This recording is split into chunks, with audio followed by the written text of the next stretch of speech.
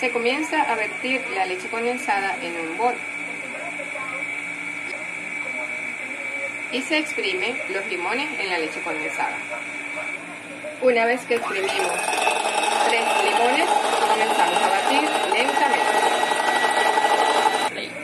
Con la ayuda de un triturador, machacamos las galletas. Una vez que tenemos las galletas trituradas, la mezcla de la leche condensada con el limón, procedemos a rallar el durazno.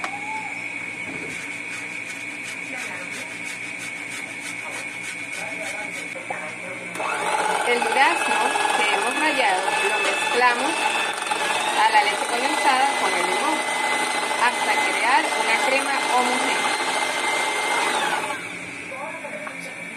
Una vez que ya tenemos la mezcla preparada, colocamos las bases de galleta en los diferentes vasos y a eso le vamos a aplicar una capa de nuestra preparación.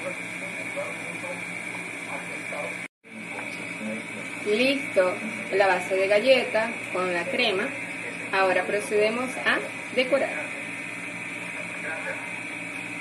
cada uno de nuestros vasitos que van a ir refrigerados por espacio de 20 minutos y luego podremos disfrutar en familia un rico postre.